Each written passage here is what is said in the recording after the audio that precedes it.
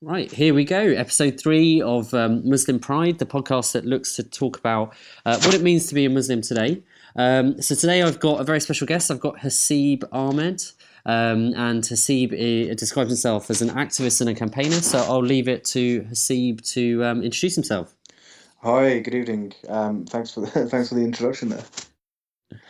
Right, so Haseeb, I guess, would be best known as the man from the video talking about terrorism just after the Tunisia attacks. And just talk to me about how that came about, Haseeb. So you did a video outside a petrol station and it got taken up by the global media. Yeah, so it was just a video that I made in reaction to the Tunisia attacks. It was never meant to be anything special. It just came out of frustration, to be honest with you. So, I was sat in my car at a petrol station, and I was scrolling through Facebook and social media. And there was quite a lot of negative comments. Some I'd say were very Islamophobic as well, and it just got me really frustrated. The same questions: why aren't Muslims condemning terrorism? Muslims never condemn terrorism. If you're, if you don't condemn it, then you're silently condoning it, and it was all this kind of stuff. Um, to the point where I literally just got my phone out, I pressed record, and I made a minute and a half video. And then I shared it with my friends on Facebook, and then it got more and more traction as time went on, and within 3 days, I think it hit 2 million views, and then Wow. Unilad decided to share it, and then I think it's on about 5 million views now. So even now, I still get notifications from the video, and that was well over 6 months ago. I mean, that's how it all started. So that's quite interesting. So people were saying Muslims need to condemn terrorism and say that this is not a good thing, and that riled you so much that you actually did. You started condemning it and you were vocal about it. Why do you think people say Muslims should condemn terrorism? What do you think it is that triggers people to say that? I think it's frustration from non-Muslims as well. I think they don't have or they don't see Muslims in the media who are normal guys like me or you, for example, and the vast majority of Muslims living in this country. Um, they see instead of people like us on the TV or on the radio, they hear people like Anjem Chowdhury, and that's the representation that Muslims have at the moment, and which is completely, unrepresentative of what the mass population of Muslims in the UK actually think like. So when non-Muslims see someone like Anjem Chowdhury who is actively preaching hate, then they would naturally assume that every Muslim thinks like that. So I think it's frustration. I do think more Muslims need to be coming out and condemning terrorism, not because we have to and not because we should, but even Islamically, if we have a duty to protect our religion, and that's one of the reasons why I did what I did.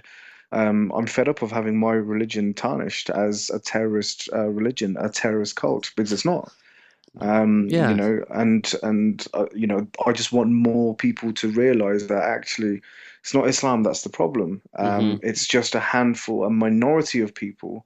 I won't say a handful, but it's a minority of people who misinterpret what our religion actually stands for. So that's an interesting point that you make around it's a handful of people and it's not actually Islam. Now, could you say, I mean, you can interpret a text however you like, and some people are interpreting it in a certain way. Now, what's to say they're not right? And the reason why I'm asking you that is some of the feedback I've had from previous podcasts is, well, of course, we would say that we're Muslims, so we've been brought up in a certain way, and Hmm. that conditioning is harder than unconditioned. But maybe these people have got a point. Maybe these terrorists are actually acting in the name of, in inverted commas, Islam, and they are the right ones in this. I mean, you could argue that they are right because obviously, you know, there are more terrorists coming from the religion of Islam than any other religion in the modern day. That's one argument. What I would say is these people actually make up less than 1% of the 1.7 billion Muslims in the world who actually live peacefully and who interpret Islam in the way that I think should be interpreted, and that's in a peaceful, nice, solemn way. If you like I said, it's less than a percentage of the 1.7 billion Muslims around the world. So that would be my argument as to suggest why they're not actually right, and what they're doing is completely un-Islamic. Right. And so lately you have written another article for the Daily Express where you've looked at the new version of Jihadi John. I don't think he has a nice alliterative name like Jihadi John. hmm But and you've analysed that. So how do you analyse that? What goes through your mind when you see these videos? Well, I'll watch a video the first time round, as a casual, just to see what the content is, and then I'll watch it two or three times again. I'll try and pick up on things which are a little bit more subtle. The background, the music, the editing, the lighting, just these different kind of things, just to kind of get a feel for why the video was made, what's included, why was it included. I'll just give you a little example. I mean, there's a little child at the end of the video.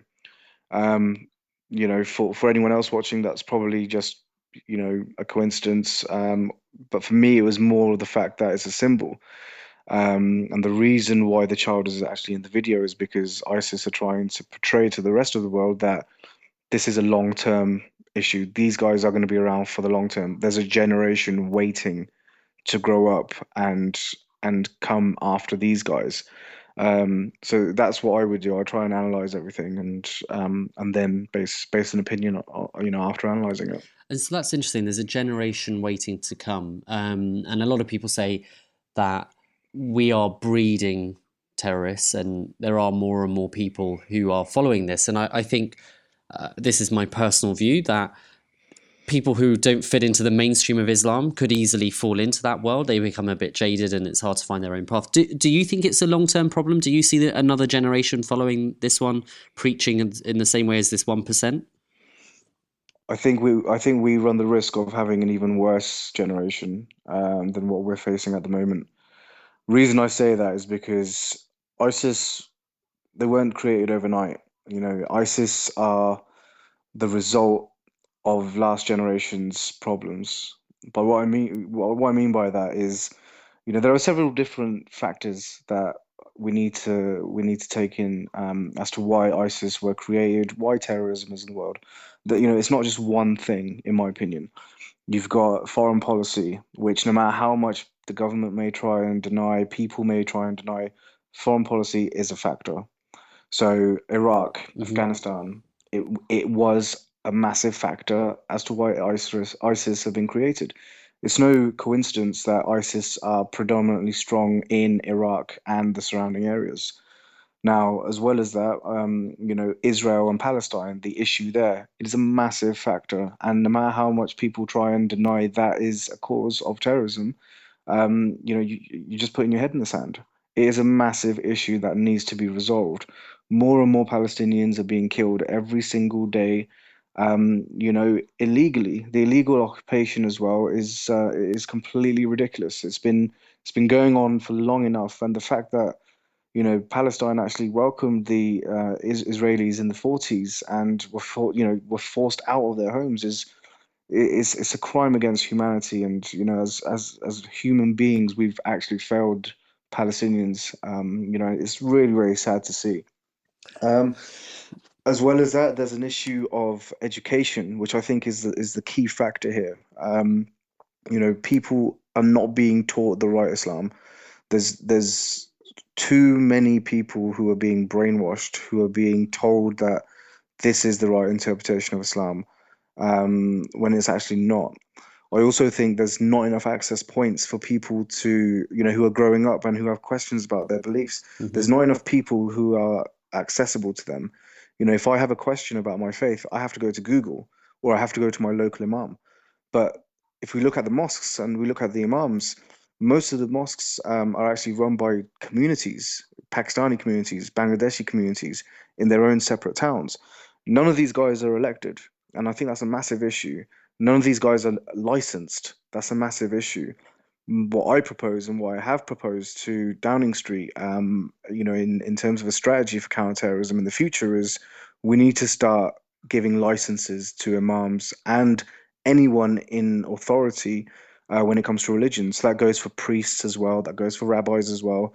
All of these guys should be licensed. So if we're talking about Muslims in general, and just as an example, in my opinion, we should get the Muslim Council of Britain to have their own criteria as to who can be licensed as an imam, and then every imam should have an assessment or something with the Muslim Council of Britain, and pass that, and then have a license to be an imam in a mosque. That way, we can eradicate um, any kind of preaching which should not be happening, which a lot of mosques have been accused of in the UK. Mm. So there's several different factors. The lack of identity as well, identity Yeah. crisis is a massive issue as well. I just want to stop on that point there around imams and imam training. Mhm. So it just leads me to think, well, all of a sudden, if you have to have a qualification or a training to become imam, then maybe people will actually want to become imams Yeah. rather than falling into it, or hmm just by virtue of wanting to be the head of their community, become an imam, but aren't actually following a religious or pure form of Islam, you could say. Now, how do you do that? You've suggested that to Downing Street. What needs to happen for that to change? I think we need a massive restructure, to be honest with you. Now, there will be some people listening to this and they'll be falling off their seat and they'll be thinking, "Oh my God, what's he saying? What's he doing? He wants to reform all of this." Look, at the end of the day, this is a restructure which I'm proposing, which I think needs to happen for the sake of our future generation. At the moment, there are far too many children who don't understand what's right and what's wrong within the Islamic context. There are far too many imams who don't speak English in England, Hmm. who cannot preach sermons in English. Yeah, Now, children in this country, most of them don't speak their mother tongues, properly anyway, whether that be Hindi, Urdu, Punjabi, whatever. It's a second language to them. So when I'm in a mosque as well, and when I was growing up, if an imam was talking in English, my ears would start suddenly stick up, and I'd listen to him. yeah, Whereas if yeah. it was, I there's exactly the same thing. I remember the same thing.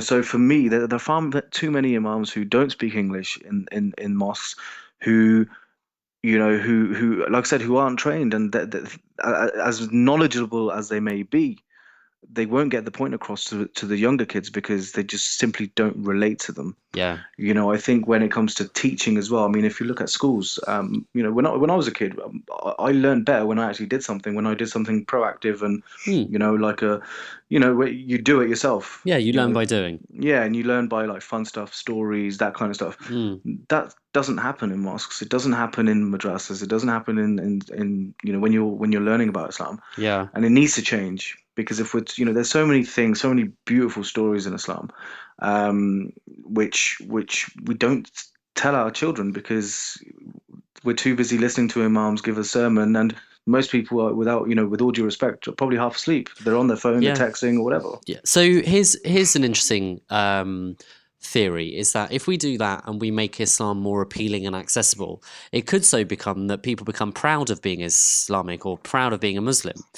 hmm Now, what is the difference between someone who's proud of being a Muslim in a purist sense, in a very well educated way, and someone who's proud of being a Muslim as a terrorist and uses Islam in that sense? How could someone tell the difference between those two people? Well, I think if you're proud to be a terrorist, then you need to have a look at yourself, and I think people around them need to tell them what they're doing is completely wrong.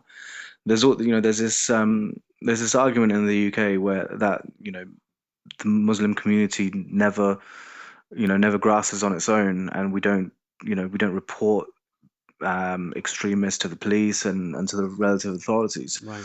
Now, if I knew an extremist, 100% I would report them. Yeah.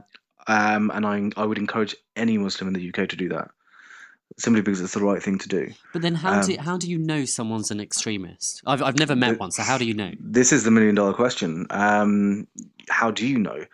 I think this is just my opinion, and it's not something Mm. that I'm saying is fact by any means. But if somebody was telling, if I was in a conversation with somebody and they were saying to me about America's foreign policy, Britain's foreign policy, and if they said something along the lines of,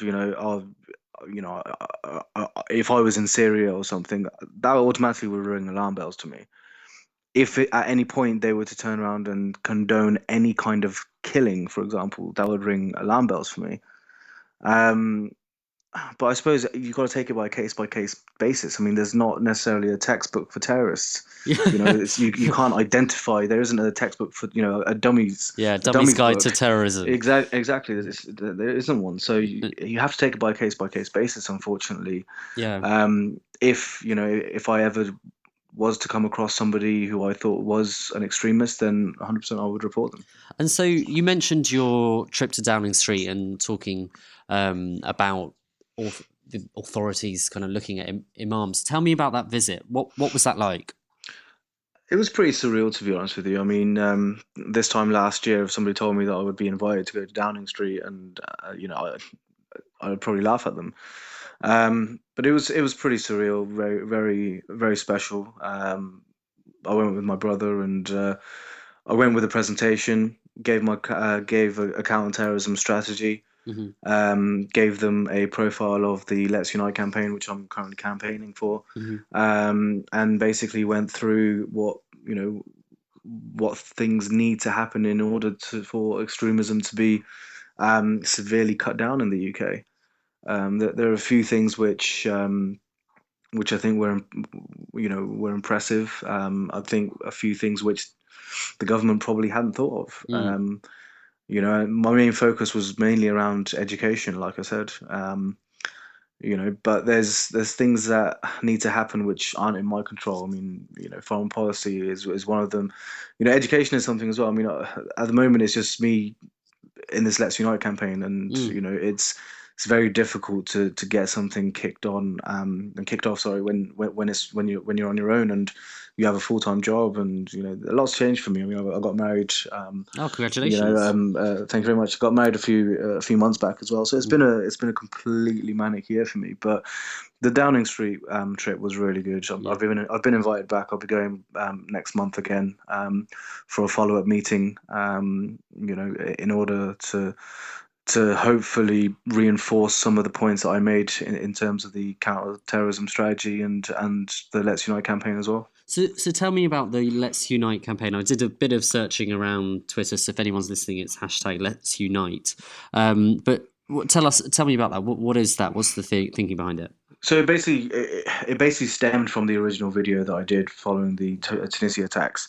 So it's just a campaign which I've recently started, which is aimed at uniting people from all different faiths, all different backgrounds, regardless of color, creed, background, just uniting everyone together against terrorism and against extremism.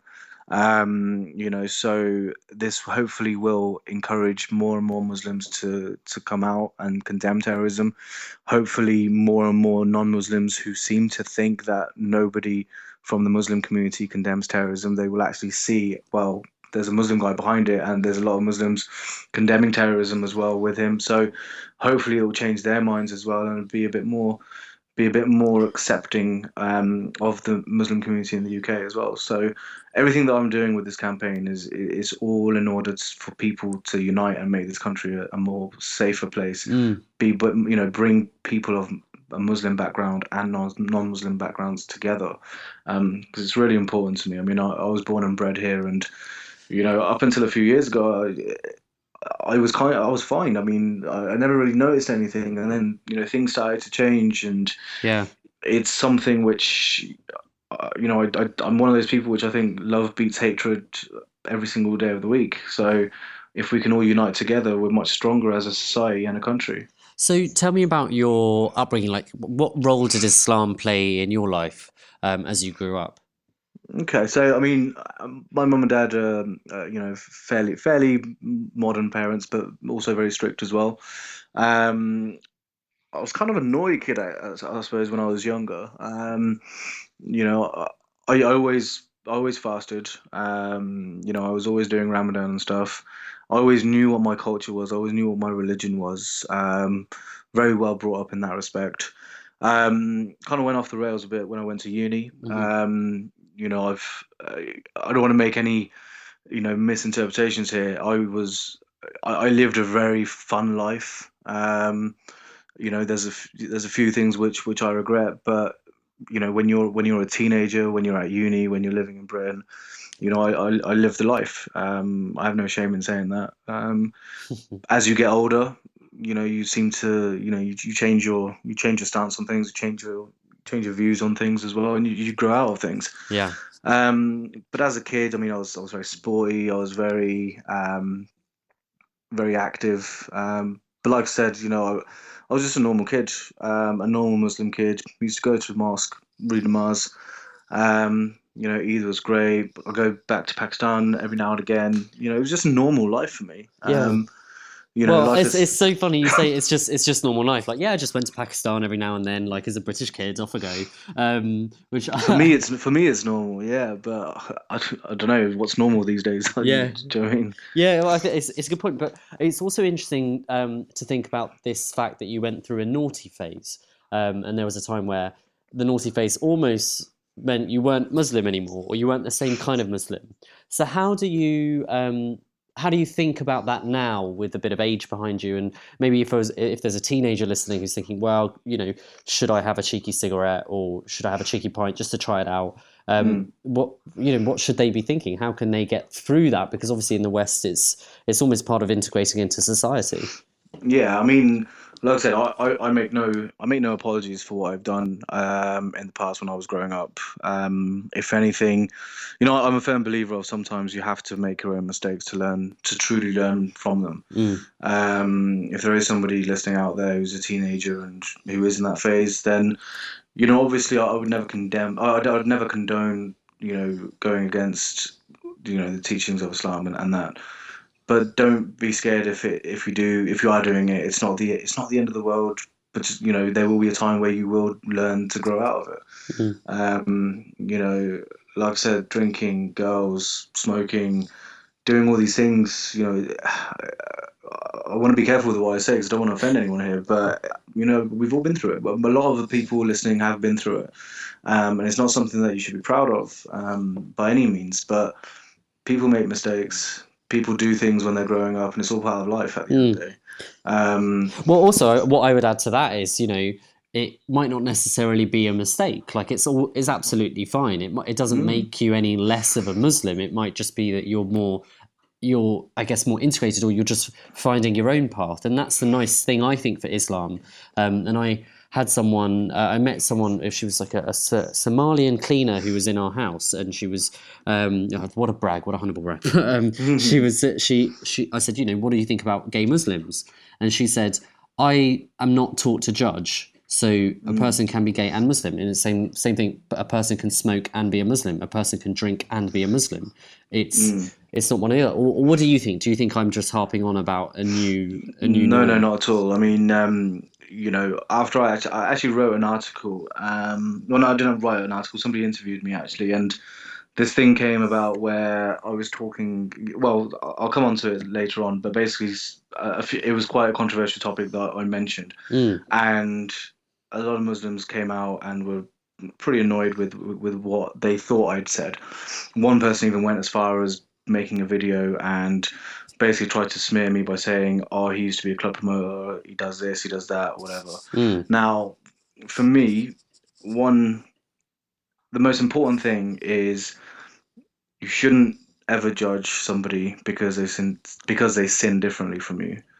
So I wouldn't ever judge anybody based on what they've done.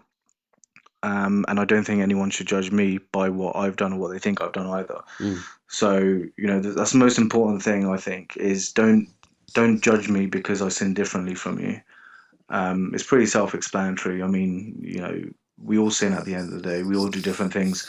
Everything from lying, backbiting, talking about someone when they shouldn't do, impure thoughts, whatever. There's always something. Nobody is 100% bark. No one's 100% clean. Do you know what I mean? mm, mm. We all have these things which which we sin about, and I don't think we are in a position to judge. The only person, well, the only one that can judge is God Himself. Mm.